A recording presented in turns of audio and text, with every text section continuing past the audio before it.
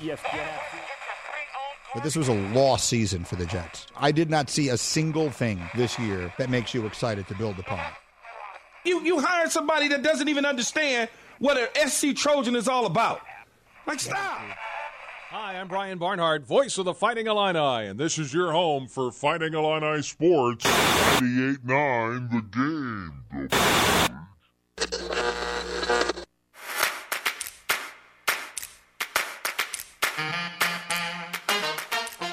And now, broadcasting live and local from the 98.9 The Game studios in Effingham, Illinois, it's the starting lineup with Travis Sparks. What are we doing? I'm going to drop the plans for this. And Eric Fry. Arg. It's the starting lineup on 98.9 The Game.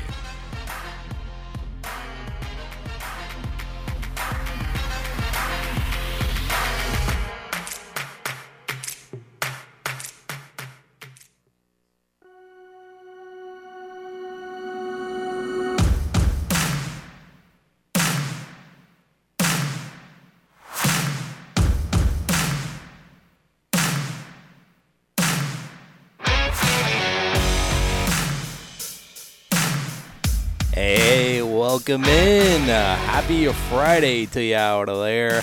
And happy Michael Jordan Day. It is. 2/3/23. 23/23. How about that? I got to disagree with you, Travis. I mean, it's 23/23. No. April 5th of this year is Michael Jordan Day. 45/23. 45/23. Those are the two numbers he wore. I know. So... All right, well, I'm delaying my celebration of the greatest basketball player of all time. I thought it was clever yesterday. Did you know they own the Hornets? Oh, that's right. He's a Chicago basketball legend. Yes, and that he's the owner of the Hornets, and he once played with the Wizards. Yeah. And he went to college at North Carolina. All things I did not know until yesterday's AP article. Right, yeah. Hey, what's going on out there? 23. Welcome in to the starting lineup here on a 98.9 of the Game, ESPN Radio. Travis Sparks, Eric Fry hanging out with you, and we're going to get you set for the weekend. We got some local sports to cover from last night, and we'll tell you what's happening tonight and this weekend coming up. And also, we got to take a look at the seeding that came out for the girls' postseason yesterday. 1A, 2A, 3A. We have the seeds, and we'll take a look at that. And also, we got college basketball to take a look at what happened last night, or what's going to happen tonight and this weekend. And we got a little update from the ticket gate the other day from Illinois and Iowa, as the VP there for the Orange Crush spoke to some media, and so I pulled some audio there as he was talking about the ticket gate. So we'll get into that. And we'll take a look at the NBA from last night and this weekend, and LeBron inching closer after last night's effort. Hey, he actually played against the Pacers. So we'll take a look at that. We'll take a look at the NHL because the All-Star Game is this weekend. Skills competitions going on tonight, so we might take a look at who's involved in those skills competitions and what those are all about. And we might take a look at the Pro Bowl as well. The Pro Bowl games underway last night. And so much more. And we also have Eric continuing with his NASCAR countdown, and a NASCAR Pick'em returns as well, because the Clash is on Sunday. The Clash of the Coliseum. Yes. We may preview it. We'll take a look at that. So stick not my around. Clash, but stick around for that. Yep, second in a row is the rose off the bloom there. Or whatever that saying is. I still want it in Daytona, but that's me. We'll Sure. We'll table that for the pod. All right, yeah. And whatever we don't get to here on the show, we'll get to in the podcast in some sort of fashion. You can download the podcast wherever you find your favorite podcast, iTunes, Spotify, our website, femradio.com, one of the podcasts tab, and all those wonderful platforms. Also, leave a rate and review. Throw us a like on Facebook if you search us. And even though we're not really too big big. I'm big on my personal Twitter account, but not really too big on the show. Maybe follow the show on Twitter as well. Show some support for the show as well. So, all right, we got a lot to get to here on this Friday, this feel-good Friday, and let's jump right into it, and let's get things started off on this Friday with Double F. First things first. Before we get into the show,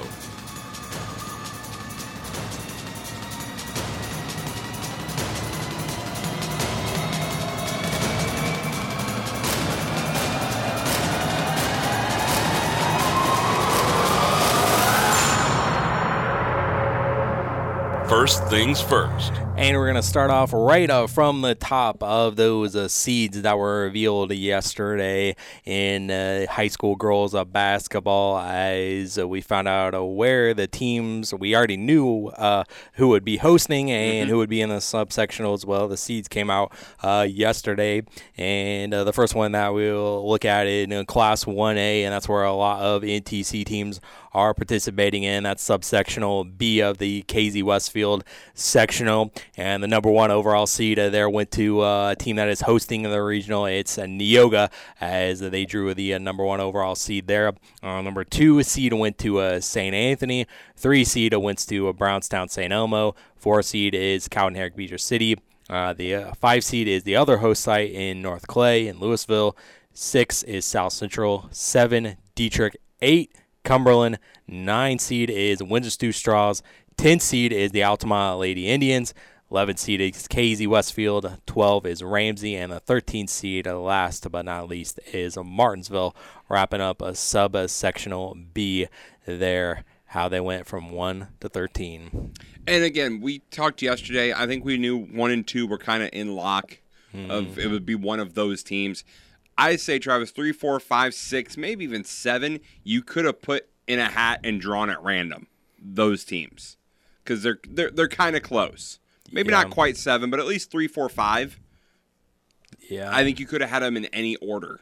Yeah. Hey, I was a big proponent of the Bombers this season, and I know we'll talk about their game that happened last night against St. Anthony here in just a second, but I was happy to see that they drew the 3 seed there. You know, they have 20 wins on the resume, so it's pretty impressive. So I was pretty happy with the 3 line there for Brownstown. And I mean, we see just a bevy of top 7 seeds is all NTC teams, and Cumberland sliding in there at the 8, and then KZ, Ramsey, and Martinsville there, the other non-NTC teams in this subsection. Like I said, 4 teams not in the NTC out of 13. Right. That's just and as a coach, I think, and I could be wrong, I think you have to not be a fan of that, just because you've already seen them in conference play. You've already possibly seen them in the conference tournament. Now you're going to see them possibly at regionals. Right. It's just, you really don't want to play the same team 3 times. One, it gives them multiple times to try and beat you, because they've been able to scout you face-to-face. But another time, it's the same people. And the same, you know, I think as a coach, you want to be challenged with something new. But the way it's set up, you can't have that every time, unfortunately. Right, yeah, unfortunately not. And it looks like that according to, last year's seeds, how they shook out in this region with 13 teams in it, that the 9 would verse the 10. So that means that we would be covering Windsor Stew Straws and Altamont, as I would predict right now, with the 9 versus the 10, as they're still trying to work on the schedules and whatnot, but that will be released the next week at some point, because regionals technically start on next Saturday. The 11th regional quarterfinals is kind of how they did it last year, so that's kind of what I'm going with, the same schedule. I think some schedules that were released at the beginning of the season that I saw had them penciled in to start on the 11th, so that's what I would anticipate, again, with the higher seed hosting those quarterfinal matchups. Regardless, wherever Altamont goes, you can catch them over on 105.5, 100.5 Jack FM. So. Yep, for sure. Yep. And then also that same KZ Westfield sectional in subsectional A, number 1 overall seed. No surprise there, the undefeated Tuscola Warriors, and the 2 seed went to Tri-County. The host sites are 3 and 4 here. 3 seed Arcola, and the 4 seed Salt Fork. 5 seed went to Armstrong. 6 seed is Central A&M. 7 seed Georgetown Ridge Farm. 8 seed Ocala Valley, 9 seed is Macon Meridian, 10 seed Chrisman, 11 seed Heritage, and the 12th seed Danville Schlarman. There rounds out a subsectional A in 1A. Yeah. Again, I think this is Tuscola's, subsectional to lose. Yeah. I mean, absolutely. the way they're playing this year, they're head and shoulders above everyone in the area right now. But I look forward to a possible St. Anthony or Neoga Tuscola matchup. Yeah. Like that. Yeah, last year's matchup between Neoga and Tuscola was pretty fun. Yeah. I think that was in the sectional semis. Yep. Looked it up yesterday. So this will all conclude at the St. Anthony Super Sectional as well. So very cool that both are kind of local-ish. They're in KZ and St. Anthony there for these subsectionals in 1A. And I remember Goreville, who Neoga beat in the super sectionals. They're over on the other side, so they're stuck in the same super sectional once again over there in subsectional A in the Christopher sectional there. So that's it for 1A that you take a look at. In Class 2A, the Salem Super Sectional and the Pana Sectional is subsectional B. That's where we saw Teutopolis. They drew the number 1 overall seed there. The 2 seed was Robinson, 3 seed was Vandalia, 4 seed Fairfield, 5 seed Mount Carmel, 6 seed went to Newton, 7 seed went to Marshall, 8 seed Salem, and the 2 host sites are 9 and 10. Number 9, Flora. Number 10, Carmine White County. 11 seed, Powhut. And 12 seed is Lawrenceville there in subsectional B. Topless, once again, number 1 seed in the subsectional. Yep, well earned, well deserved. Sure. I'm going to be interested to see them possibly down the road take on a Robinson, take on a Vandalia, possibly as well a little bit later on down the road. But yeah, should be good. And then on the top half of that Pana sectional and subsectional A, the number 1 seed also went to Paris, no surprise there, and they're also going to be hosting the regional there as well. 2 seed is Pana, 3 seed Tolona Unity, the 4 seed went to Arthur. 5 seed is Warrensburg Latham. They're the other host site for the regional. 6 seed Moreau Forsyth. 7 seed Downs Tri-Valley. 8 seed Clinton. 9 seed Sullivan. 10 seed Sagamore Valley. 11 seed Shelbyville.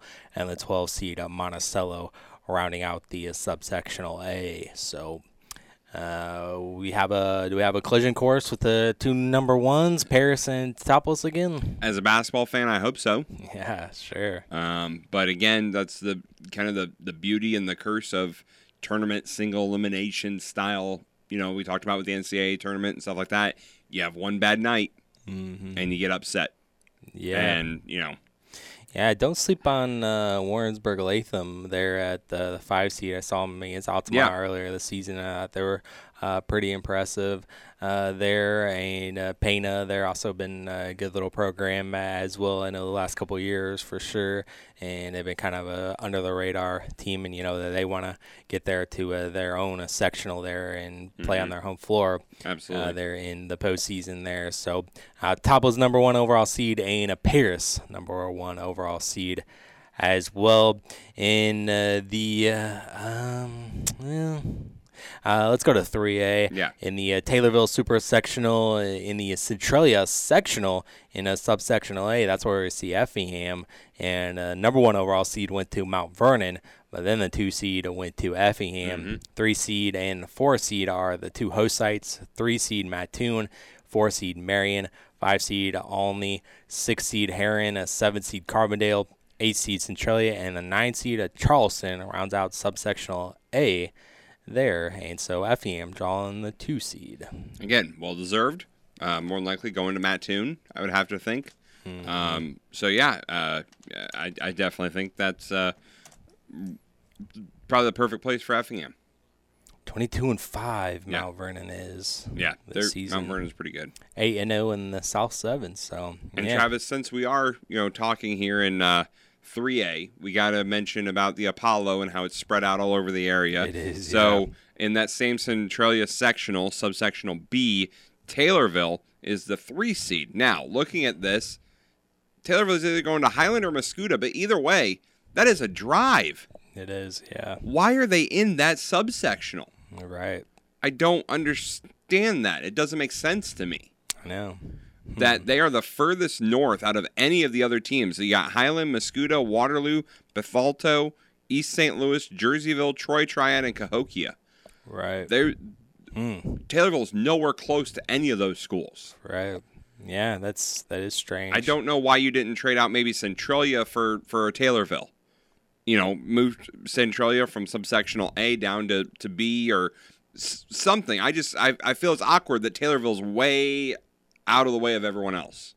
Right, yeah. I was going to say, like, over on the other side in the Rochester sectional, they're kind of maybe closer in there, but I don't know who you would take out with those teams geographically there. And that's why we see Mount Zion at the 2 seed on the other side. And Rochester is the number 1 overall seed hosting a regional there. And then the other Apollo Conference team in subsectional B, they're still undefeated. Lincoln drew the number 1 seed there. And Muhammad Seymour, another Apollo Conference team, drew the 2 seed.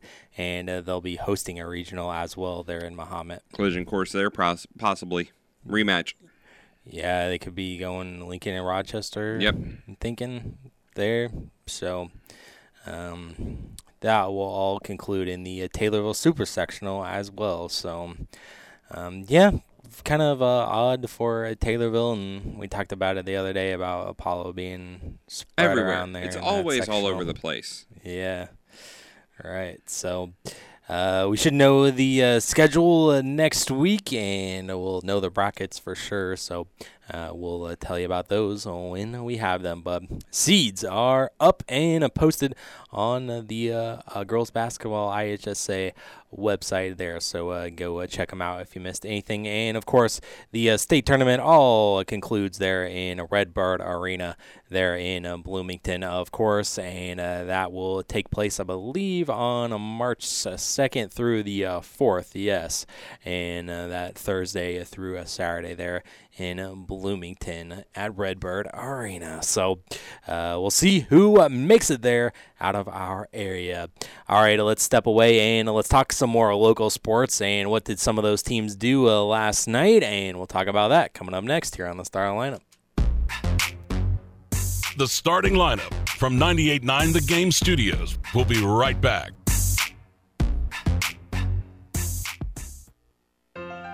You shouldn't let financial concerns spoil your retirement, and you shouldn't have to worry about what you'll leave for your family after you're gone. If you set up a tax-free inheritance for your loved ones with single premium whole life insurance, you can drop your worries and enjoy your retirement. Contact your local Pekin Insurance agent to request a single premium whole life quote. And in Effingham, call Tingley Insurance at 217-342-3637, and we'll go beyond the expected for you. Menards is your home improvement destination. We've got everything you need for your projects, from ceiling to floor. Why settle for a boring ceiling when there's so many acoustic and decorative options? Armstrong ceiling tiles are the best way to elevate your style to new heights. They're easy to install and add a great new look to your home. Right now, save big money on ceiling tiles. Plus, check out all the great deals going on now at Menards. Save big money at Menards. Get in zone, AutoZone. Welcome to AutoZone. What are you working on today? Oh, want better visibility to get you through the winter? A new pair of premium wipers can help. Right now, you can earn a $10 bonus reward when you buy a pair of Rain X Quantum wiper blades. See better and stay safe on the road all winter long. Get the parts you need when you need them at AutoZone or AutoZone.com. Get in zone, AutoZone. Restrictions apply. Offer available to AutoZone Rewards members. It's the final days to save big store-wide at the Truckload event at Lowe's. Right now, get deals on select major appliances and take home what you buy same day. And save an additional 10% on all in-store clearance appliances. Plus, get savings on even more items across the store, like up to 40% off select bathroom products. Hurry and head to your local Lowe's store or visit Lowe's.com to shop the Truckload event today. Exclusions apply. While supplies last, selection varies by location. See Lowe's.com for details. Valid 1/26 through 2/8. Why do challenge flags only exist in football? Think how useful they'd be in real life. Like when you're positive it's not your turn to walk the dog. Challenge flag. The neighbor's kid says it wasn't their ball that dented your car door. Challenge flag. Your friend paid you back, but you definitely don't remember that? Boom. Challenge flag. Imagine settling a disagreement with an instant replay. Why isn't the world like that? I guess it's because it's technically impossible. But it's nice to dream about. You know one thing no one would ever challenge? Protecting your home and auto with Progressive. Progressive Casualty Insurance Company, affiliates, and other insurers. Chris, this needs to go to Parkville by 3. Joy to the holiday packages that keep coming at Jimenez Couriers. Coming your way, but the drop-off location is changing. She needs delivery drivers with the gift of punctuality. Anyone looking to pick up some overtime? Anyone? Indeed can help her hire great people fast. I need Indeed. Indeed you do. We instantly connect you with quality candidates whose resumes on Indeed match your job description. Visit Indeed.com/credit and get $75 towards your first sponsored job. Terms and conditions apply. And now, the starting lineup. Caught! It's going to be caught! In for a touchdown! No! On 98.9 The Game. No!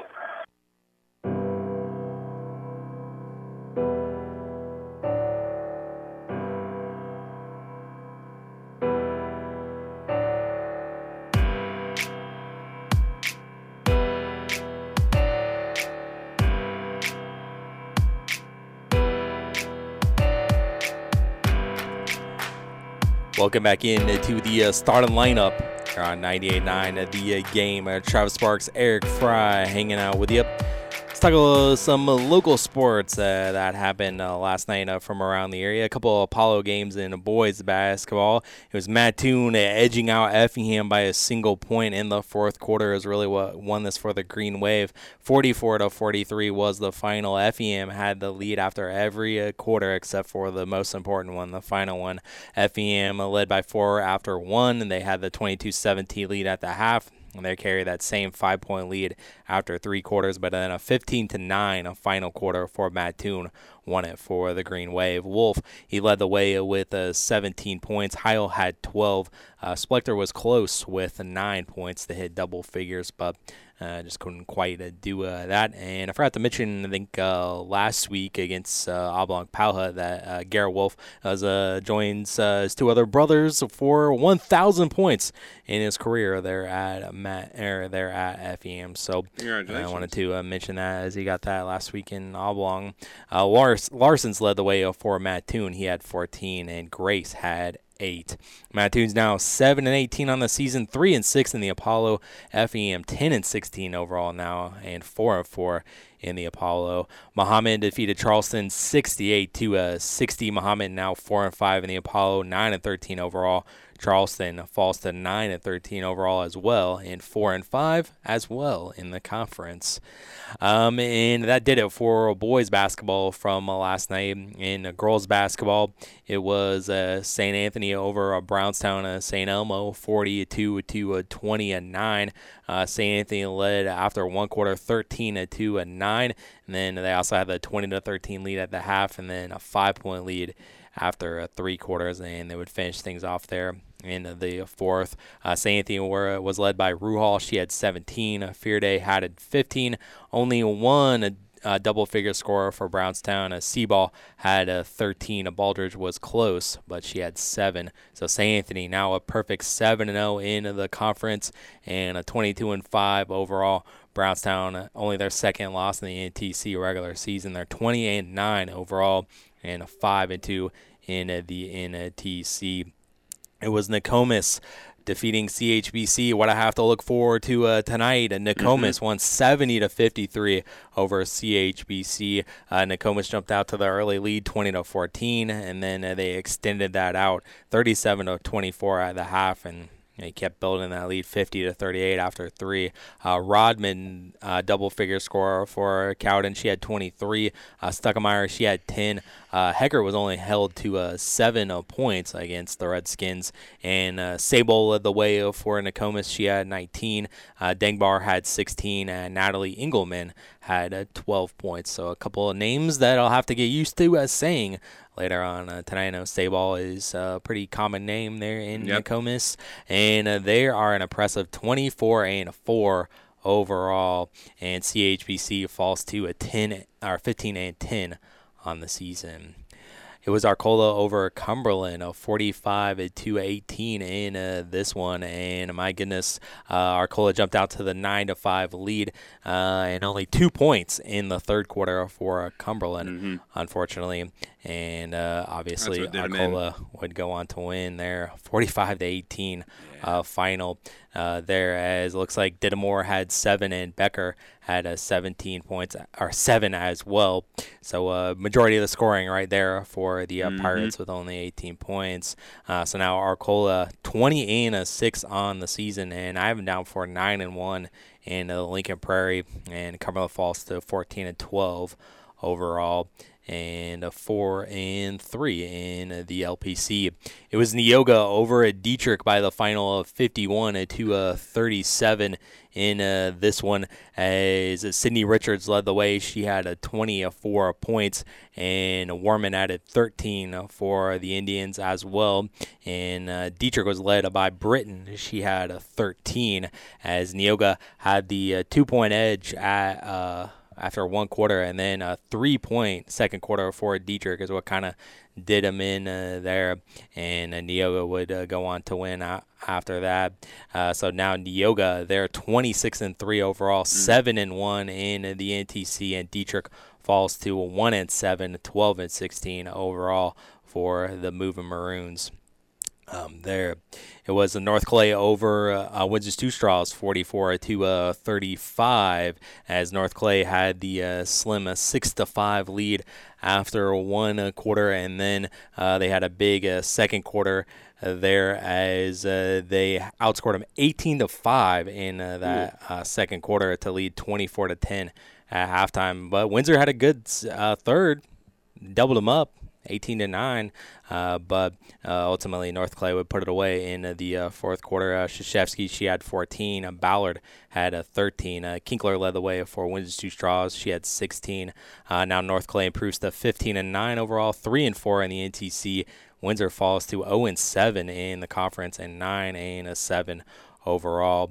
It was Newton over Casey in another low-scoring affair. It was 33-14 as Newton jumped out early, 10-2 lead, and they actually Casey came back a little bit there in the second quarter, and it was only a 13-9 game at that point, but a 11-0 final quarter for Newton picks up the win. Only one double-figure score for the Eagles. It was Kessler.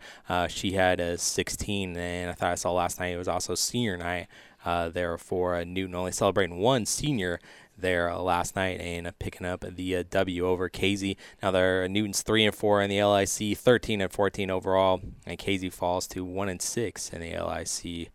There. Speaking of the LIC, it was only over Charleston, a 66-18, a big winner there for the Tigers. Now they're almost at 500, closing out the season, 14-15 overall. Charleston 2-22 on the season. Mount Carmel over Red Hill 50-16, and Mount Carmel improves to 13-12 on the year.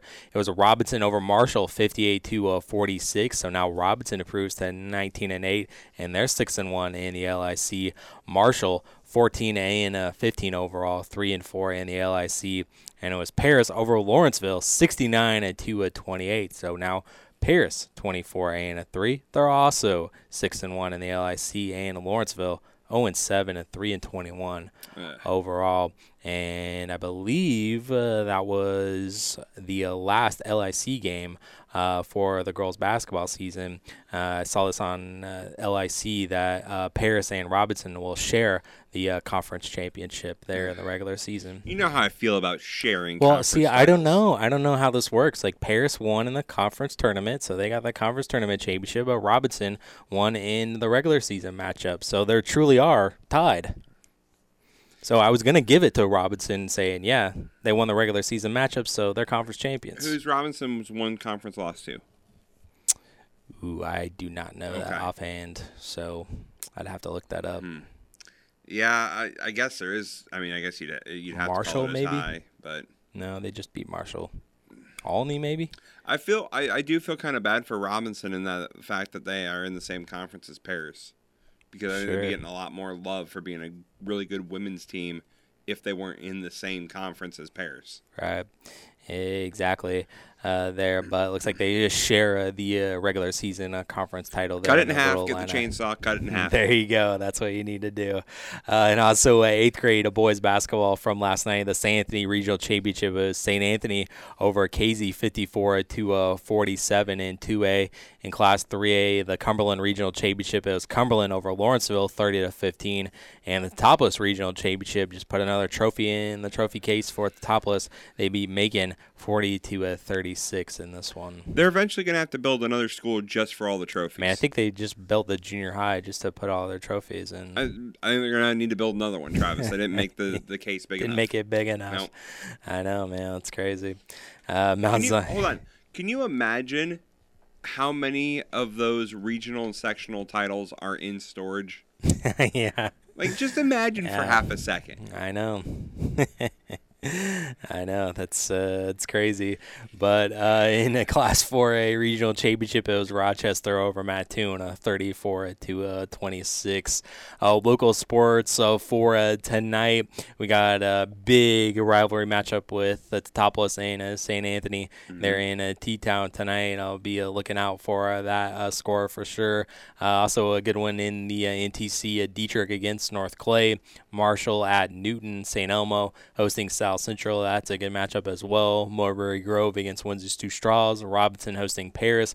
Casey at Mount Carmel. Neoga at Sandoval. Olney at Lawrenceville there. And the two games on our airwaves is Cumberland traveling to Tri-County tonight, and Eric will have that coverage for you over on WCRA. Approximately 7:15 is the penciled in start time for the Pirates against the Titans tonight. Yep, and hopefully Cumberland, like we said, is on this groove. They're on this, keep it going. Building some momentum. Hopefully they can keep it going here. Get above 500. Yep, that's the goal.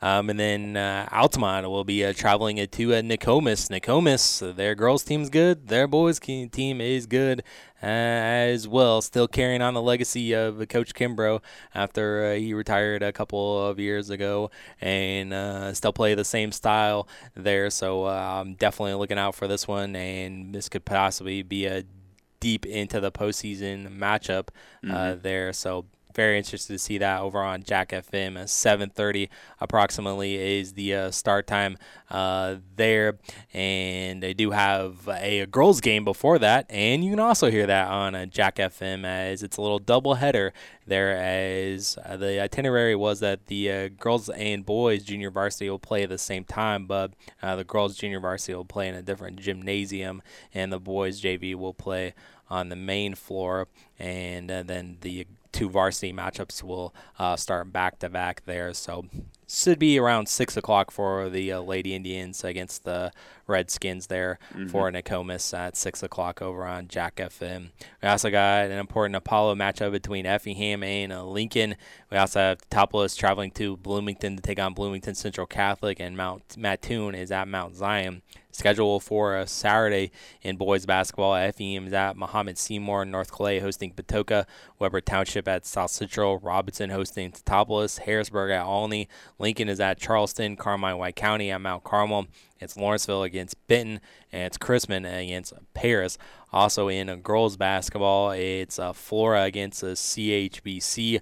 Wayne City at North Clay, South Central at Weber Township, Mattoon at Sullivan. And to start the day there in North Clay, that's right, they're going to play 2 games as this was originally scheduled on earlier this week before a cancellation, or this is a makeup game from some point. St. Anthony is matching up with North Clay there at 11 a.m., and then they'll play another game against Wayne City for their senior night. This one was originally scheduled for Saturday with Wayne City, so they're going to play 2 games there in North Clay tomorrow. Oh, that sounds like fun. Hey, we just 2 straws did it, and they went 1-1. That's true. So we'll see. Like we said, you're running out of time to make these games up. Right, exactly. And you had to make up St. Anthony and North Clay, do the conference. And I'm pretty sure if St. Anthony, only a couple of games left. So if they win that against North Clay, they would be a regular season NTC champions with an undefeated record there. 7th grade boys basketball at state as well. We got Class 1A state finals there in East Peoria. Junior high, it's Lincoln West, Lincoln Broadwell against Newton St. Thomas. Class 2A finals at Macon Meridian High School. It's Arthur Christian against Dietrich. And Class 3A state finals at El Paso Grinley. It's South Holland McKinley against Teutopolis there. And not for sure where it's at, but I do know that Altamont Lutheran is also in 7th grade boys basketball state as well. So good luck to all those 7th graders at state this weekend. Absolutely. There. So we'll report about them on Monday and break them all down here on Monday as well. All right, let's step away and let's hit up on some college basketball. We talked a lot about the ticket gate yesterday, and so we'll get you some updates there as the VP of the Crush spoke to some media there, and we'll talk about that as well as the game actually on the floor as well tomorrow against Iowa and the rest of college basketball. Coming up next. The starting lineup from 98.9 The Game Studios. We'll be right back.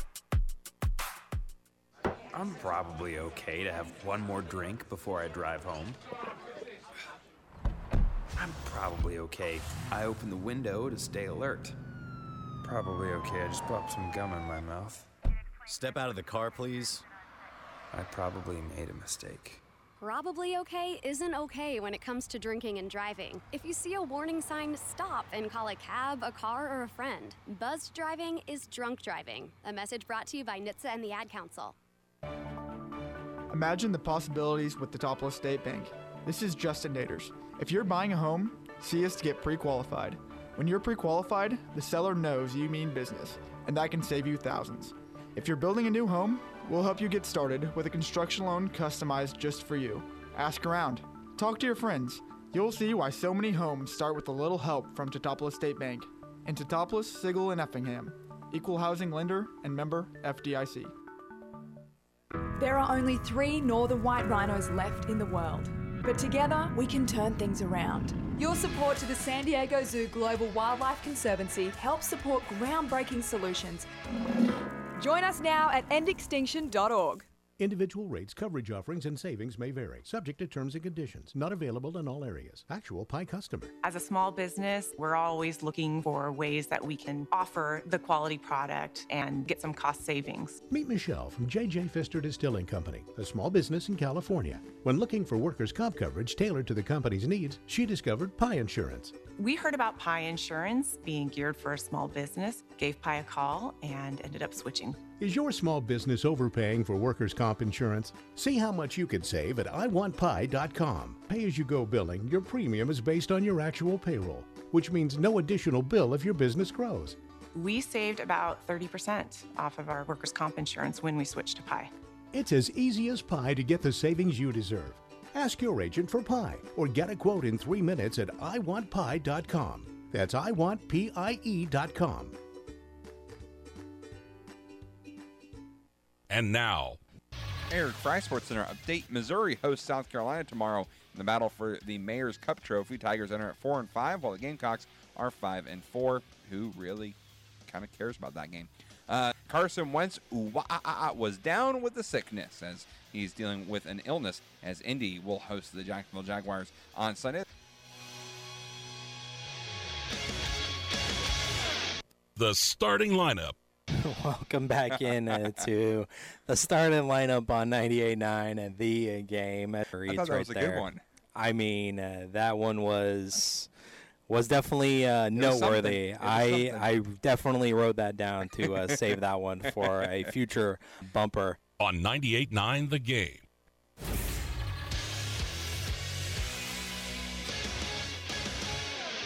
Eric Fry, Sports Center update. The Chicago Bulls used a strong third quarter to take down the Charlotte Hornets. The Michael Jordan-owned Charlotte Hornets 114-98 at the United Center. Chicago outscored the Hornets 32-21 in the frame and led throughout the entire second half of the contest.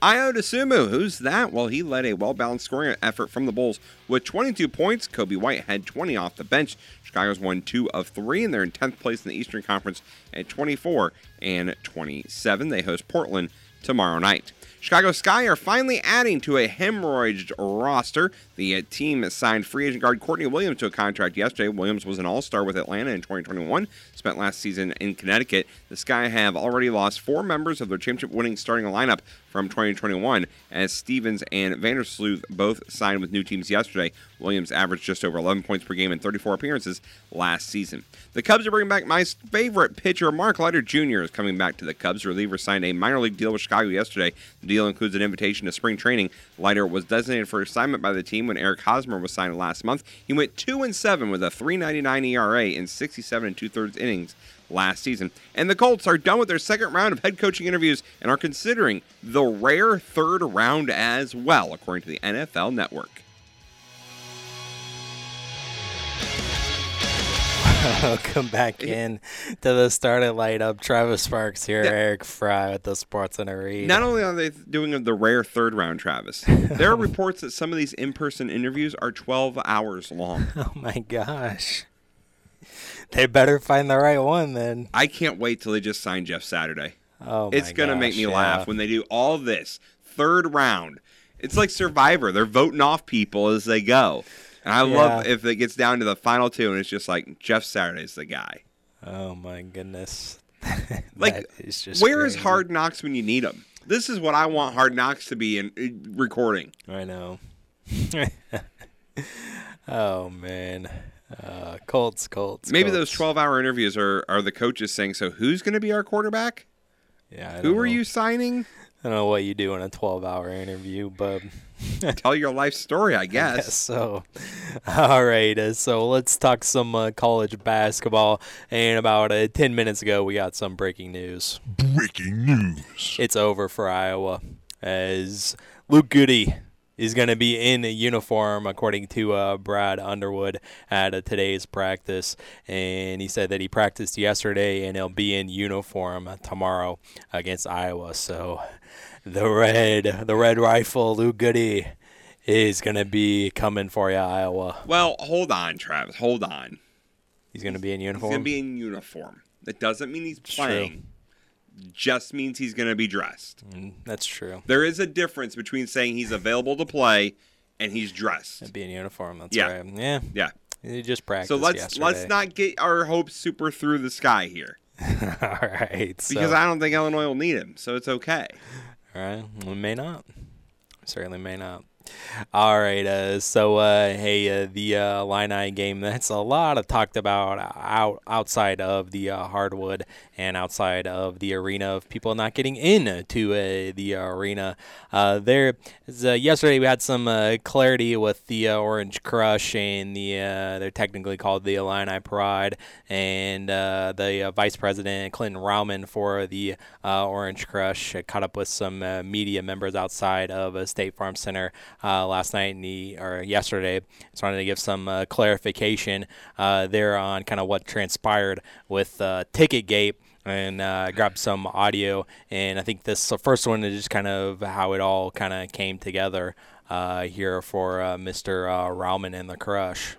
So our timeline was September 8th when Big Ten released the schedule. We called and reserved a block of 200 tickets with the Iowa ticket office.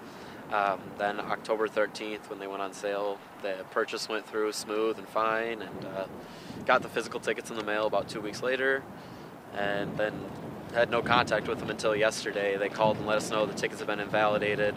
At that point, I did ask, and can the Orange Crush then purchase the tickets, which they said no, which is understandable and totally expected.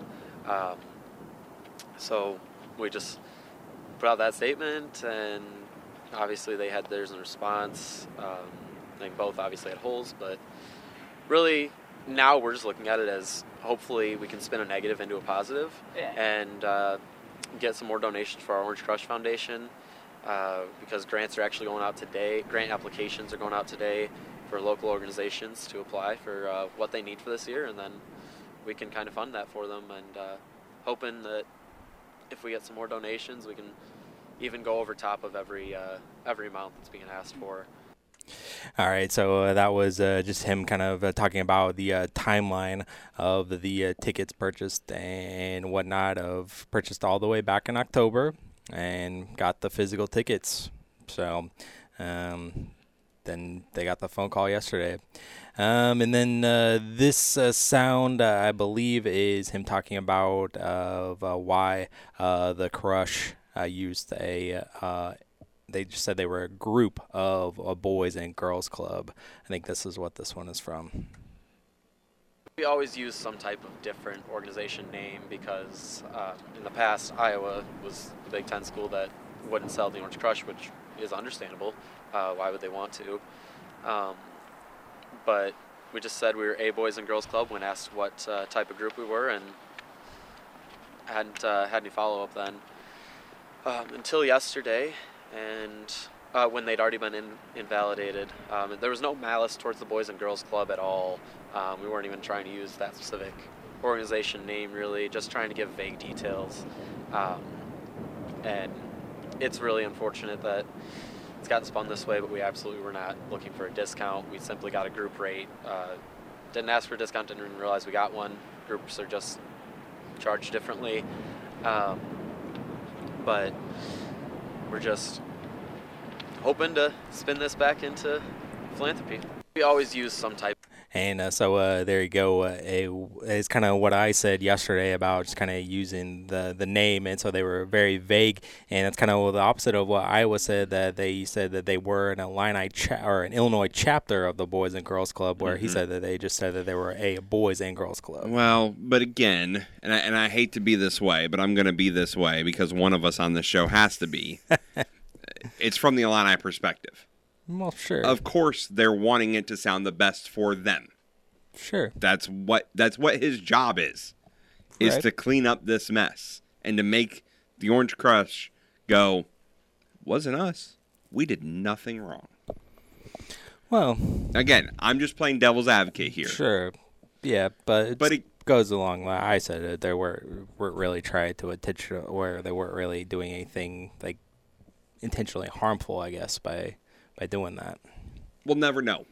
We'll never know for sure. Yeah. Because again, he's supposed to spin it the best way to make the Orange Crush sound good. He's probably talking to a Champaign TV station or radio station, or whoever he was talking to was from the Champaign area. So again, it's a biased thing.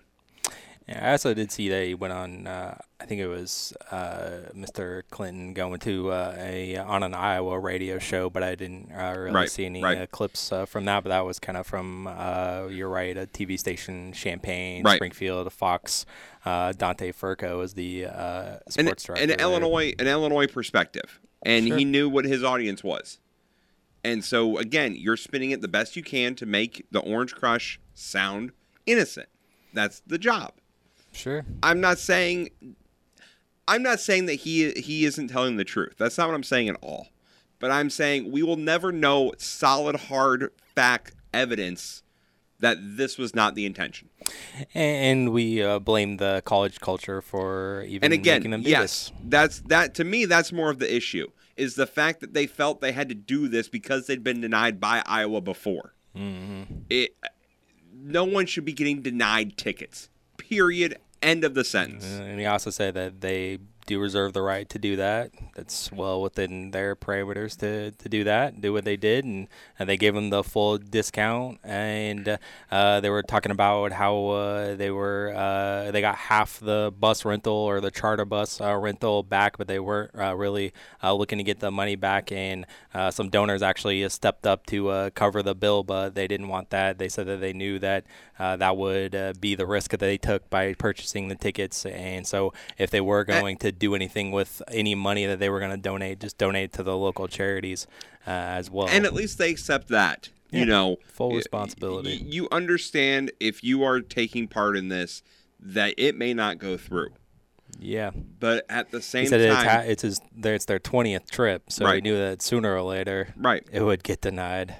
But at the same time, you shouldn't be denied tickets to a sporting event. Yeah, there should be a set amount of tickets. We've seen this. Like we see this. You talk at a high school level, Travis. When you go to state, you go to super sectionals, you go to state in basketball or whatever. There's a set amount that each school gets. Yeah. Now I'm not saying it has to be even, but there should be a set amount that if I'm an Illini fan from Iowa, I think that they do set aside some tickets, but I'm not for sure. But considering they purchased the tickets the day they went on sale, and they contacted them before the on-sale date and got everything approved, like, they did their due diligence. I'm saying in the Orange Crush here. On that end of it. Mm-hmm. It goes back to, you should not be denying tickets to people who want to come to your games. Yeah. Because, again, they're going to come to your games, they're going to buy a drink, they're going to buy a snack. It's all money going to the university. Mm-hmm. All of it's going back to the school. Why are you denying paying people money? Because they're scared, Eric. They're scared of a student section taking control of their own arena. And don't worry, drinks will be bought. They'll be bought at Cam's, as the college bar there that's been the home 90-year-old bar there in Champaign is the owner is actually covering the cost there of the $6,000 apparently, and he's also hosting the Crush. The students that were denied the tickets, they'll get in with no cover on Saturday to watch the game there at Cam's. So there's that. Again, to me, it just goes back to we should not be denying people getting into games. Sure. That's what started all this. You know, you don't. I just don't. To me, that just baffles my mind from a business perspective. Like, again, it's paying customers. Yeah, I guess Illinois' money isn't good here. So, well, we didn't talk any about the actual game on the hardwood, but we'll have to table that for some time later because we're up against the clock here. So let's go ahead and let's take a break and let's close it out with some basketball. Let's talk about the NBA to close things out here. From the 98.9 The Game Studios, the starting lineup. We'll be right back. Winter storms create a higher risk of car accidents, hypothermia, frostbite, carbon monoxide poisoning, and heart attacks from overexertion. Winter storms, including blizzards, can bring extreme cold, freezing rain, snow, ice, and high winds. These storms can last a few hours or several days. Winter weather can cut off heat, power, and communication services for undetermined periods of time. Prepare now for what this winter may bring. This is Sergeant Jared Purcell of the FEM Police Department, wishing all of our area residents a safe and happy winter season. And now, Eric Fry, Sports Center update. Chicago Alderman George Cardenas, believes the city should take drastic measures to keep the Bears in the Windy City. The starting lineup. What was that Chicago Bears guy name there? Like, who cares? George Cardenas. I don't know who that is. I was going to say, the only George I know from Chicago, George Hallis. Yes, it's the only George that matters. Only one that matters. On 98.9 The Game.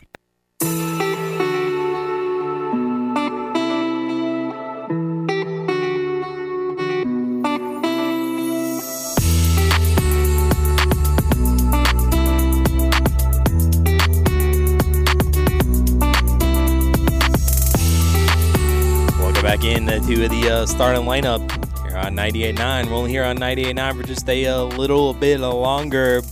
And we only got a little bit to go for LeBron to try to break Kareem's record, 63 points away now. And he can get that in one game, right? Not anymore. Yeah, but 26 points last night, and they helped the Lakers win 112-111 over the Lakers. Also, AD goes off for 31 and come up clutch for the go-ahead bucket there to beat the Pacers last night. Also, there was stuff involving other than stuff on the hardwood for the Cavs and Grizzlies, 128-113. There was a little shoving match, a little brawl, or not even a brawl, really. It was just some assistant coach tackling Dylan Brooks there. Everyone kind of got in a shoving match.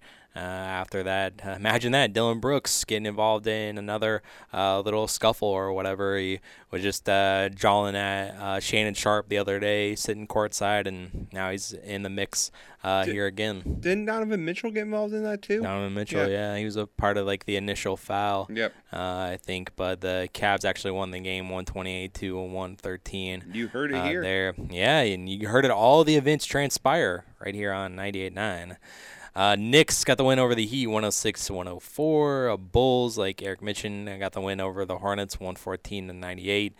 Mavericks beat the Pelicans, 111-106. 106. Luka goes for 31. The Nuggets beat the Warriors, 134-117. Just another night at the office for Jokic, 22 points, 14 rebounds, 16 assists for the big man. And the Bucks beat the Clippers by a point, 106-105 in those sweet purple uniforms.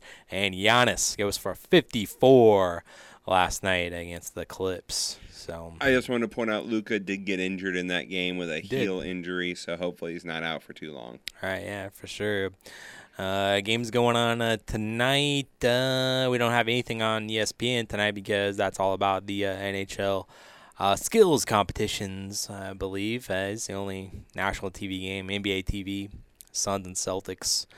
Any other matchups that's intriguing out there for tonight? I don't really see any jump out to me, so we'll move on there. Saturday, you got the Lakers and the Pelicans. 63 points for LeBron tomorrow coming up in New Orleans. Save all those people some money in L.A. That's true. Want to pay for the game where he breaks Kareem's record. Oh, how mad would everyone be? And to do it in New Orleans. Maybe he'll sit this one out. I don't know. Oh, no, New Orleans, they may not need him. They've lost, I think, 10 in a row. Ooh. They're free-falling. Yeah, a game below 500 now. Poor Zion not being there is really hurting him. Dame Lillard and the Blazers there in Chicago to take on the Bulls tomorrow. Heat and Bucks. We also got ABC, hopefully Luka maybe shaking up, and we got the Mavs Warriors on ABC tomorrow night at 7:30. So it might be a less intriguing matchup there without Luka against Steph. A couple games on ESPN, or just like one game on ESPN on Sunday. It's 76ers against the Knicks. Cavs are against the Pacers. Nuggets, Timberwolves. That's about it for this weekend for the NBA. So there you go. There you go. There you have it. There you go. And we'll coming up in the pod, we'll explore some All-Star Game stuff with the NHL going on, skills competition-wise going on. Could this be one of the last times that Vladimir Tarasenko is going to represent the Blues in the All-Star Game? Of course, he's been talking about trade talks for the last season and a half, it seems like, and we'll see what happens with the trade deadline there. So we'll take a look at the NHL, the Pro Bowl from last night, and we'll also hit up on Eric's countdown continues as we're counting down to Daytona, and we got Pick'em as well as we got the Clash coming up on Sunday. So that's all coming up in the pod. Don't forget Cumberland game over on WCRA tonight against Tri-County, and then the doubleheader with Nokomis and Altamont over on Jack FM. So we'll be back on a Monday to recap everything, and we'll have the top 3 moments from the sports weekend as well. But coming up next here on ESPN Radio is Fitz and Harry, and talk to you in the pod. If not, enjoy your weekend, everybody. Thanks for listening to the starting lineup on 98.9 The Game.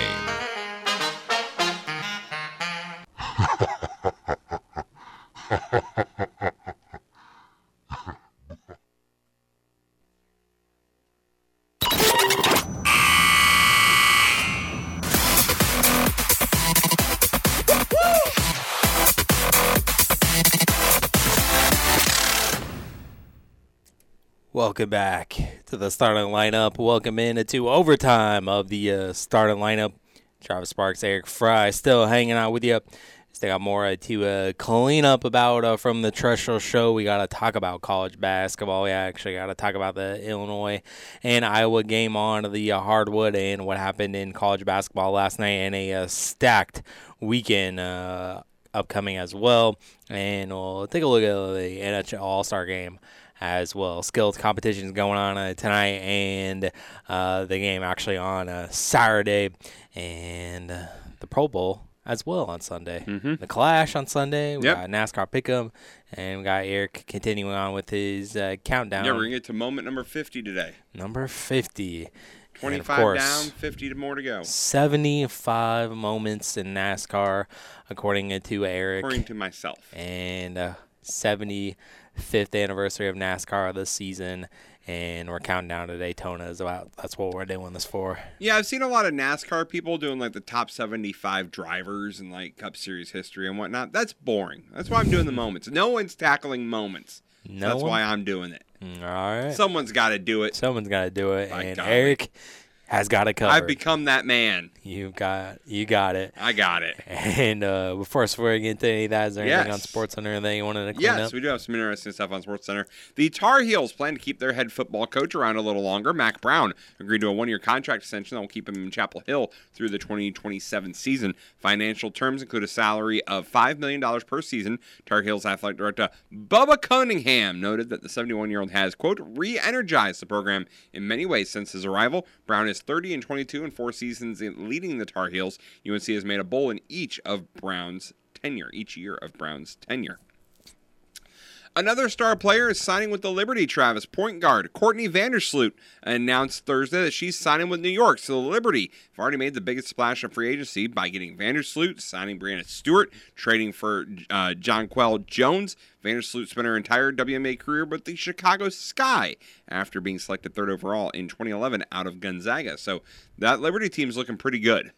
At least on paper. Yeah, pretty stacked. And finally, Travis and I have already signed this, and I hope you sign this as well. There's now an online effort to get the mom of 2 Super Bowl players to conduct the coin flip for the big game. Donna Kelsey is the mother of Kansas City Chiefs tight end Travis Kelsey and his brother, Philadelphia Eagles offensive lineman Jason Kelsey. They'll become the first brothers to play against each other in a Super Bowl when they take the field on February 12th in Glendale, Arizona. The person who started the petition at change.org says their plea to the NFL is expected to pass 25,000 signatures very soon. Backers would also like to see Donna Kelsey wear her split jersey if she gets to do the honors, and it features her Phillies son's number on the back and her Chiefs son's number on the front. I think this is a great idea. Yeah. Why not have her flip the coin? Yeah, Mama Kelsey. First time brothers play each other in the Super Bowl? Have them out there for the coin flip. Have their mom do it. Split jersey. Let's do that. Yeah. We don't need dignitaries. We don't need legends. Like, no offense to the legends, but when you have something like this, like, family, home, let's do it. Right. Make it happen. Sure. Yeah, get Mama Kelsey to the coin toss. Go to change.org and sign that.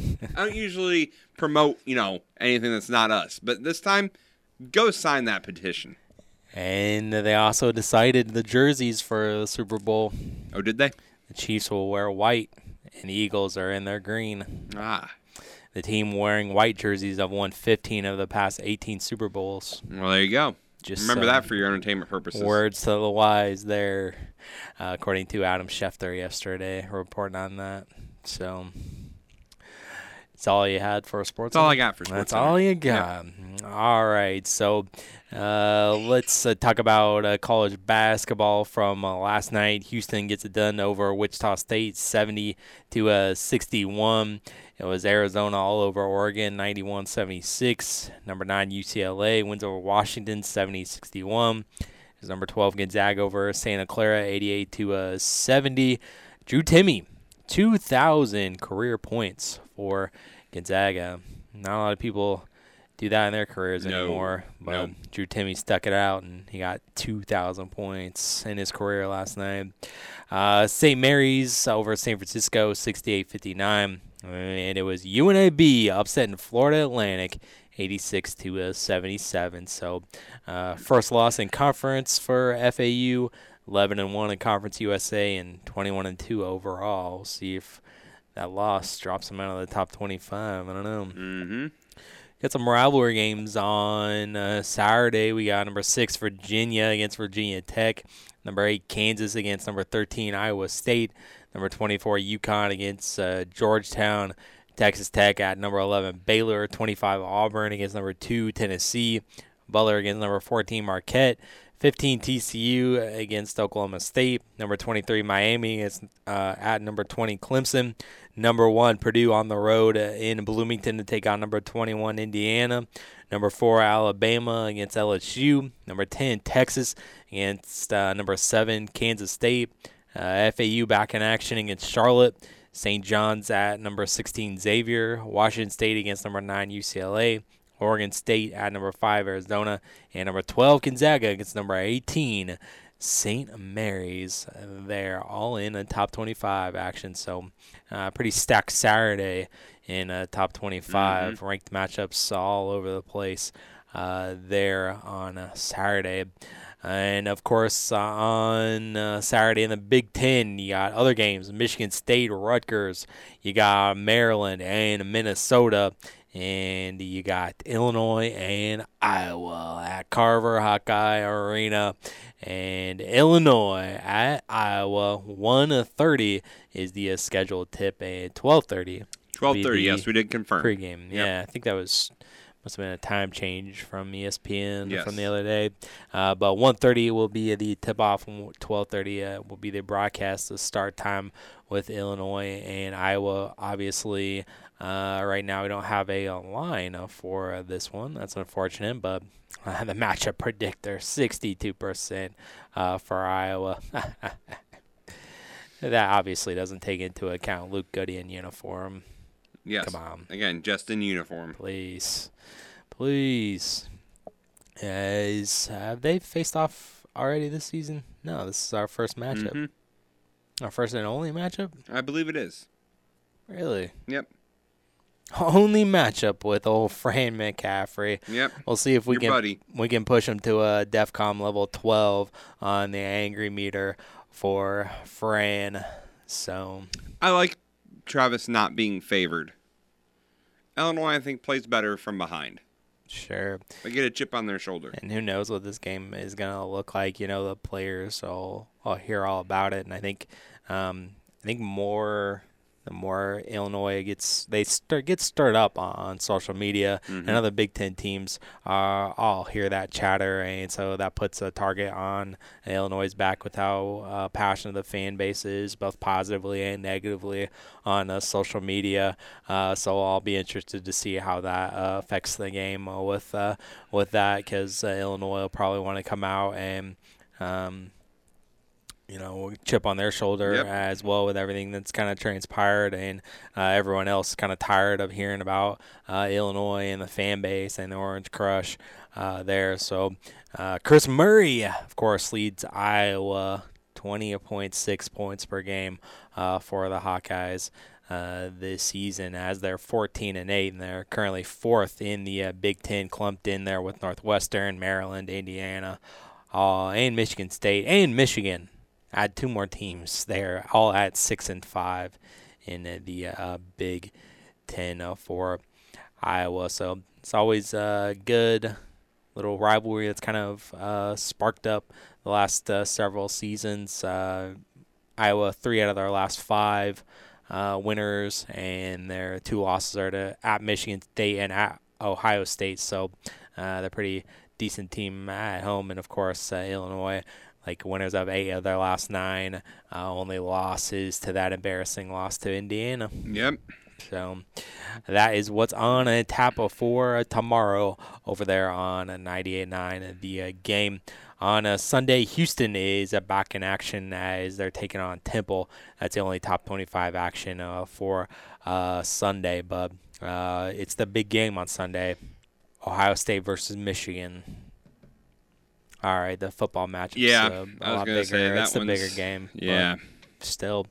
I was going to say, I think you're a week early, Travis, but then. A week early for what?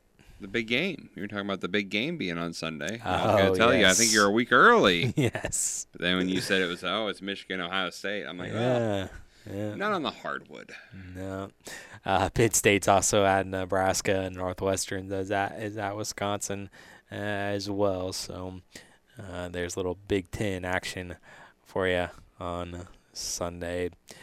All right, so let's move on while we're talking about on the subject of All-Star games, Pro Bowl games last night. Yeah. Did you watch any of it last No. night? I didn't either. All right. Well, thanks for joining us. I only saw that That's clip. our Pro Bowl talk. I only saw that clip of Derek Carr. That was the best thing ever. And Ryan Clark afterwards winning the precision game. And he got hot in Vegas, and I guess that's why I'm going somewhere else. Yep. If you haven't seen it, go. Which, again, look it up. he was put in a no-win situation with Ryan Clark asking that question. I think he's been very professional.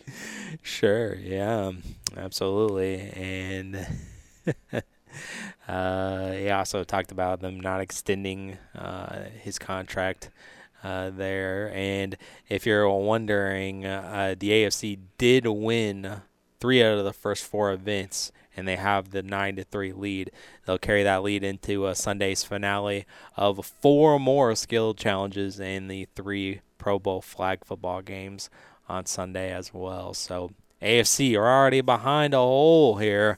They're winning 9-3. Come on, NFC. We need to come back. Yep. And remember, on Sunday, the events on Sunday. Let's see. And then we have the best catch finals. What is the halftime performance? I thought it was going to tell me.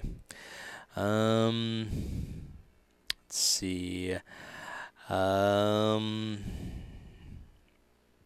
We got the best catch finale. We got the gridiron gauntlet and move the chains and kick-tack-toe as well on Sunday, plus the flag football games.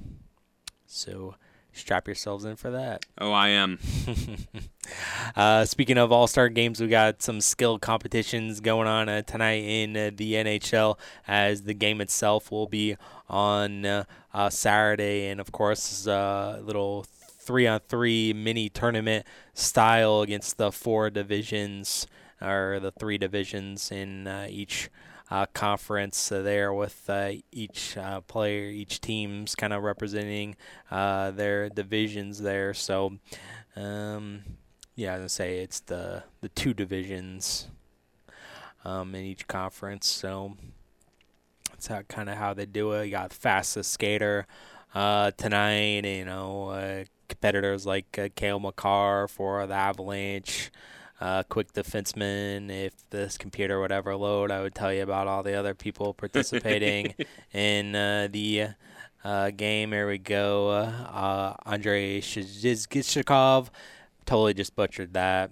Carolina is who he plays for. Dylan Larkin, Kevin Fiala for the Kings, Kaprizov for the Wild, and Chandler Stevenson for the Knights. Probably give the edge to Cale Makar in that one. You also got the breakaway challenge with Pasternak from the Bruins, Matthew Tkachuk from the hometown Panthers, Mitch Marner from the Maple Leafs, and the 2 veterans, Alexander Ovechkin and Sidney Crosby, will participate in the breakaway challenge as well. You also got the splash shot, which will probably be that same thing that they tried to do in Vegas on the pool type of deal that they going on. Nathan McKinnon for the Avalanche. Sidney Crosby will also be participating there. Matthew Tkachuk, Brady Tkachuk, so the 2 Tkachuks being partnered up there. Gail McCarr and Ratnan from the Avalanche, and Adam Fox and the goalie is Shesterkin for the Rangers participating in Splash Shot this year. Yes, it's going to take place on a beach in Fort Lauderdale, Florida. The winner is determined by the player to dunk their opponent first. Yes. So, interesting there. I also got accuracy shooting. We got Kadri from the Flames, Draisaitl from Edmonton, also teammate Connor McDavid there as well. Bobrovsky from the Panthers, Jack Hughes from the Devils, Brock Nelson from the Islanders, Panarin from the Rangers, Kevin Hayes from the Flyers, Tarasenko, of course, from the Blues for the time being, and Kucherov for the Lightning in the accuracy shooting competition. You know, we just had at the Royal Rumble, we had the pitch black match. Yes. This is pitch and puck. I love this. This is the one I'm most excited about, Travis. Clayton Keller, Gaudreau, and Robertson and Suzuki for the Canadiens. Do you know what they're doing with this? 4 NHL players will compete on a par 4 island Yes. green using Yes. a combination of hockey and golf shots. Yes. So basically they're going to use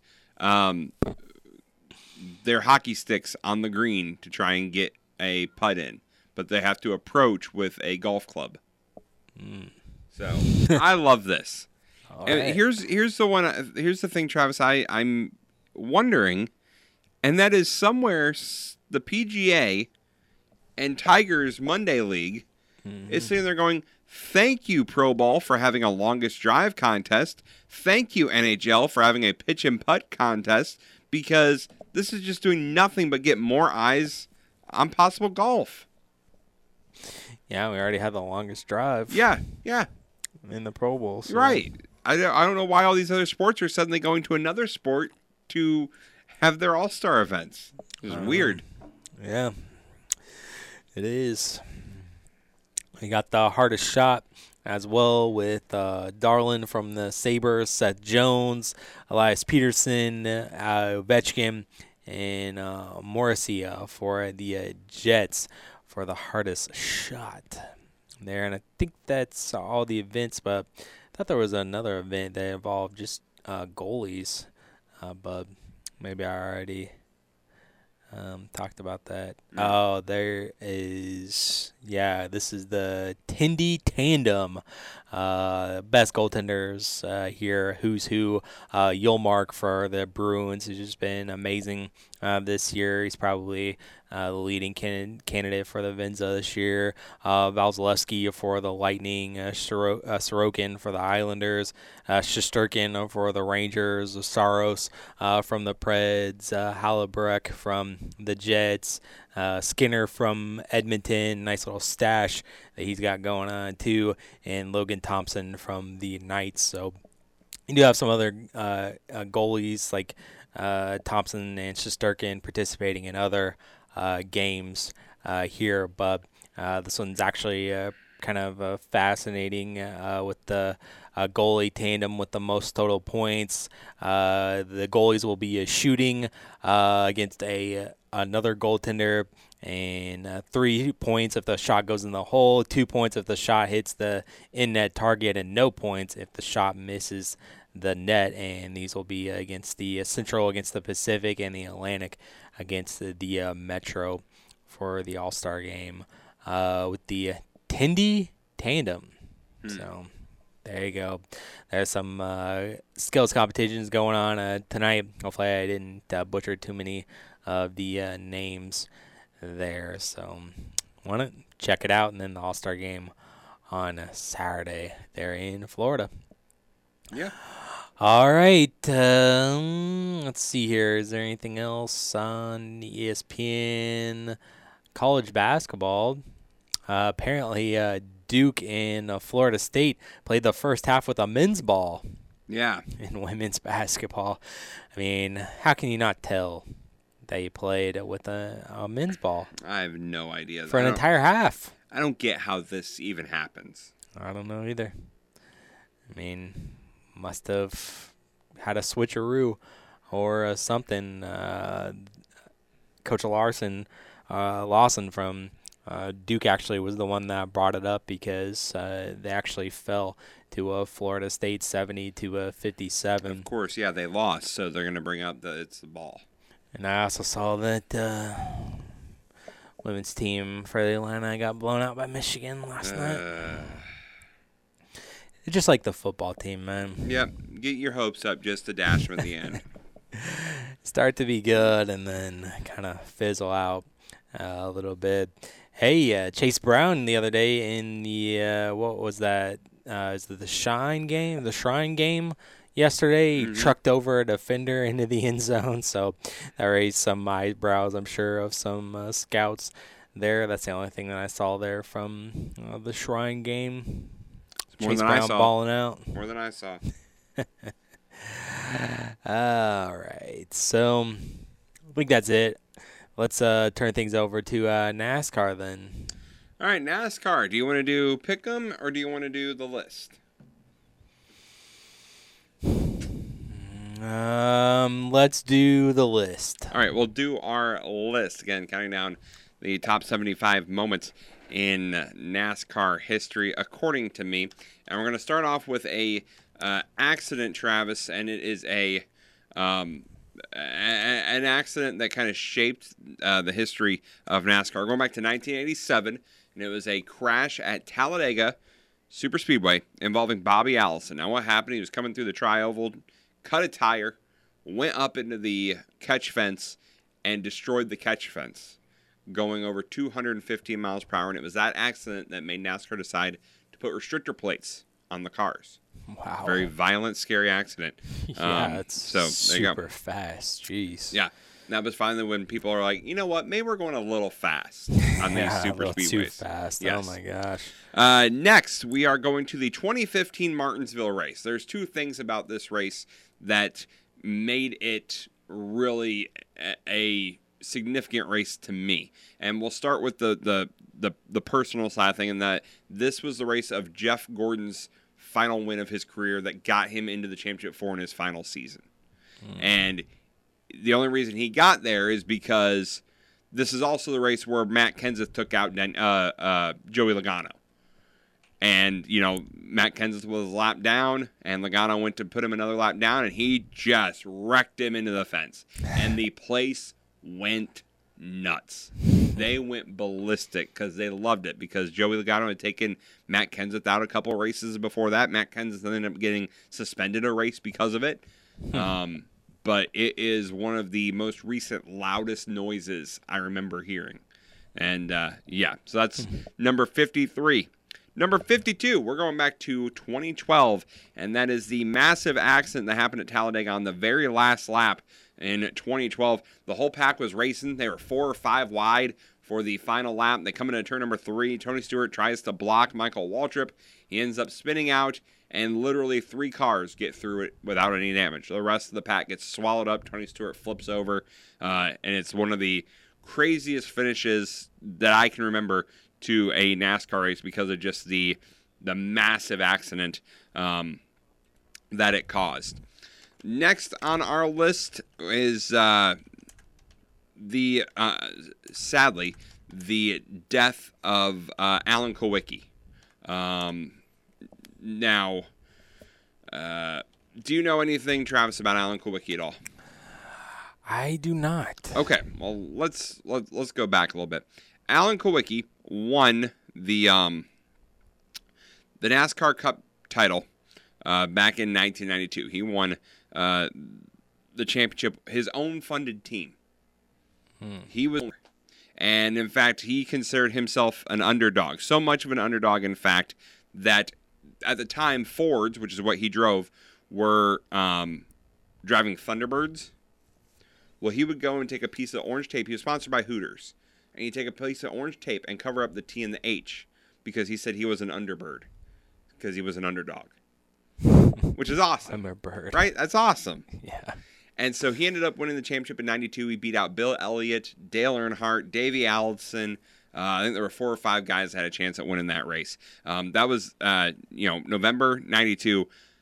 He died April 1st, 93. Not even a year later, he passed away due to a airplane crash. He was returning from an appearance at a Knoxville Hooters, and the corporate plane from going from Knoxville back to Bristol, where the race was, the plane slowed and crashed just before approach at the air station there. So it's just sad that it was literally 4 months later after he wins the title, and he's dead. Like, the reigning champ is gone due to an airplane accident. It's not like it was a crash or anything like that. It was the first time kind of in the modern era that there was an outside factor that caused someone to go away.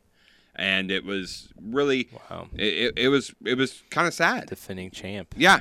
It was sad. And there would be another, 93 was not a great year for NASCAR as far as deaths. There was another one that happened later on that year that'll be coming up a little bit later on in my list.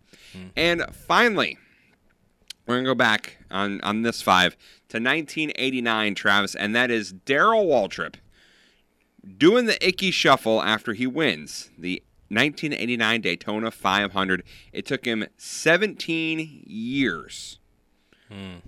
17 years in the 17 car. He started 17th in the race. Wow. The numbers lined up for Darrell Waltrip that day. He finally won the Daytona 500, and he celebrated by doing the icky shuffle in victory lane. Yes, I've seen the video. You've seen the clip. Many times. Yes. Yes. And one of my favorite things was he got out of the car, and Mike Joy was there to interview him. And he grabs Mike Joy around the shirt, and he says, "I won the Daytona 500. I won the Daytona 500." And Mike Joy tries to interview him, and Darrell Waltrip goes, "This is the Daytona 500, right? Don't tell me it isn't." Yes. Yes, Darrell, you've won. is. And then you think about, that was 89. In 01, they're broadcast partners. So it's kind of cool that they were able to come full circle there. Right. So, but yeah, that is our final moment here of this 5 of moments, and that takes us up to number 50. Was he in the Tide car? He was in the Tide car for a couple of years. Nice. Racing for Hendricks. Nice. Yes. Tide. Our next 5 that we'll talk about on Monday has to do with some speed, a famous finish to the Great American Race, and a couple other things that we'll talk about. So there you go. Very good. So, all right, we've reached 50. The point. Yes, we've reached 50. All right. I like it. Very good. I like that we're at 50. Very good. All right. So now we're at the point where we're starting it all over again. Yes, Survivor. Doing it again. We finished tied last year. We did. So This we're cannot happen gonna again. try and avoid this. And first of all, we're gonna do this race, and we're gonna do the All-Star race. But you can pick any driver. And the driver you pick today for the Clash does not count for your whole season driver. So there'll be 2 drivers that, in theory, you could pick twice this year. Right. So, because this technically isn't it's an points exhibition race. Yeah. So Exhibition. I'm not considering it as part of our survivor pool, so to speak. Very good. Also, if you pick the winner, you have 5 total points. So if you want to consider that as a point and 4 bonus points, that's what we're going with. You get 5 points for picking a winner. Okay. So, and if it comes down to a tie, we're going to do the best average finish of the whole year. Best average finish. Yeah, so I'll take whatever driver we picked and average out all the finishes from every race, and whoever has the best overall average position will win. Okay. I think that's the best way to figure it out. Right. So, all right. We've got the rules. We got the rules. We've got the down. They're got done. It down pat, all right. So let's talk about this Clash Sunday. Let's talk about it. First Busch of all- Light Clash. First of all, at the Coliseum. I hate it. I want it back in Daytona. Yeah. It kicked off Speed Weeks, which you had the Clash Saturday, qualifying Sunday, the duels on Thursday, trucks on Friday, ARCA and Xfinity Series on Saturday, and then you have the 500 on Sunday. It was a whole week of racing in Daytona. Now we're doing this 2 weeks ahead of time. Mm-hmm. And you've taken qualifying for the 500 and moved it to Wednesday. But you're still calling it Speed Weeks. It's not a week. It's Not 5 really. days. Not really. Don't like it. Don't like it. 5 days is a work week. I don't like it. It needs to be in Daytona, but people were getting upset about it. Drivers were getting upset about it. Oh, we're tired of crashing our cars and wasting all this money. But look how cool this looks. It's a racetrack inside the Coliseum. Here's the thing, Travis. I think last year they caught lightning in a bottle with the success of this. I think every year you do it, the novelty wears off. Yeah, I mean, that's with anything. I also think that the fact that the Super Bowl was in L.A. last year helped it. Because people were going to L.A. already looking for stuff to do. Mm-hmm. Yeah. So, and we've talked about this. We've talked about this a lot of times, I feel. Markets like L.A., you have so much other stuff you're competing against as an entertainment property on just a weekend basis. Whether it be the Lakers, the Clippers, just Hollywood in general. People coming to go to, the see the Walk of Fame and all that stuff. You're competing against all those. Right. I think it's really hard to try and get an audience for a second time. Right. Yeah, and then kind of along the same lines of the Super Bowl thing, in LA, just the sports fans, sometimes they go to sporting events just because it's something to do. Right. It's not that they're passionate about the sport or they're passionate about it. And, like, yes, maybe you could grab one of those casuals and they could start watching NASCAR. That is the hope for doing this, to try to expand out west and grab that casual fan. But, yeah, that's just the type of city that L.A. is. They just are bred differently there. And it's like, oh, there's something going on. Oh, there's a basketball. There's a Lakers game tonight. There's a Clippers game. Want to go? Sure. And it's a status thing. Yeah. And I don't know if NASCAR has the clout to get that status. No, not yet. Or, it did at one time. It did at one point, yeah. Let's talk about this. So there's going to be 36 cars. They're not all going to be racing at once, obviously. You can't fit 36 cars on that track. On that little track. So it's going to feature a series of heat races to determine who qualifies for the main event. 27 drivers will race in that main event, so 9 of them will go home. All the on-track activity will kick off on Saturday, as the 36 cars will be split into 3 groups. Each group will have time on the track at practice. Then it'll be single-lap qualifying. That'll split up into 4 heat races, 25 laps each. Then there'll be a last chance qualifier as well. The final spot, so that's how you get your 26. The final spot will go to the driver that was highest in the 2022 standings who is not already locked in. So that's how they're going to determine the final spot. The race is going to be 150 laps and a halftime break at lap 75 where someone is performing. Halftime. Yes. Halftime break. I was trying to look up. Let me look up who's performing. I think Wiz Khalifa is performing at one time. Wiz Khalifa. Yes. Yeah, Wiz Khalifa is going to perform, and Cypress Hill. Cypress Hill. Yeah. I don't know if I recognize that artist. Oh, I'm sure you have. They're a Latino hip hop group. They're gonna be pre-race. So get ready for that. I'm sure everyone will want to watch that. They're a group native to California. Formerly have Eric Bobo Correa, formerly the Beastie Boys. So there's that. They've been performing all over the world since the late 1980s. Have a song called Black Sunday that was released in 93. So again, to me, Travis, this is confusing. Wiz Khalifa's kind of current. I'll give him that. It kind of fits the L.A. So does Cypress Hill. If you say so. I don't know. But their big hit was from 93. That team seems to me to be a little older audience than what you're trying to bring. Like, yeah, maybe old is new again. I don't know. I don't get this. Classic. Vintage still in. I don't get it. I get trying to appeal to a new audience. I really do, and trying to grow your audience. But you can't do it with just one race and then forget about them the rest of the year. And that's, that's what it is. So yeah. But either way, let's talk about who we think's going to win. Now, the favorites are Mr. Joey Logano, defending Cup Series champion, won this race last year.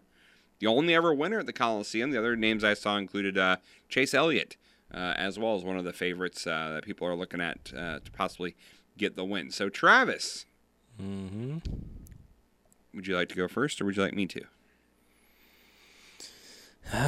Let's see you go. You want me to go? You go. Alrighty. I'm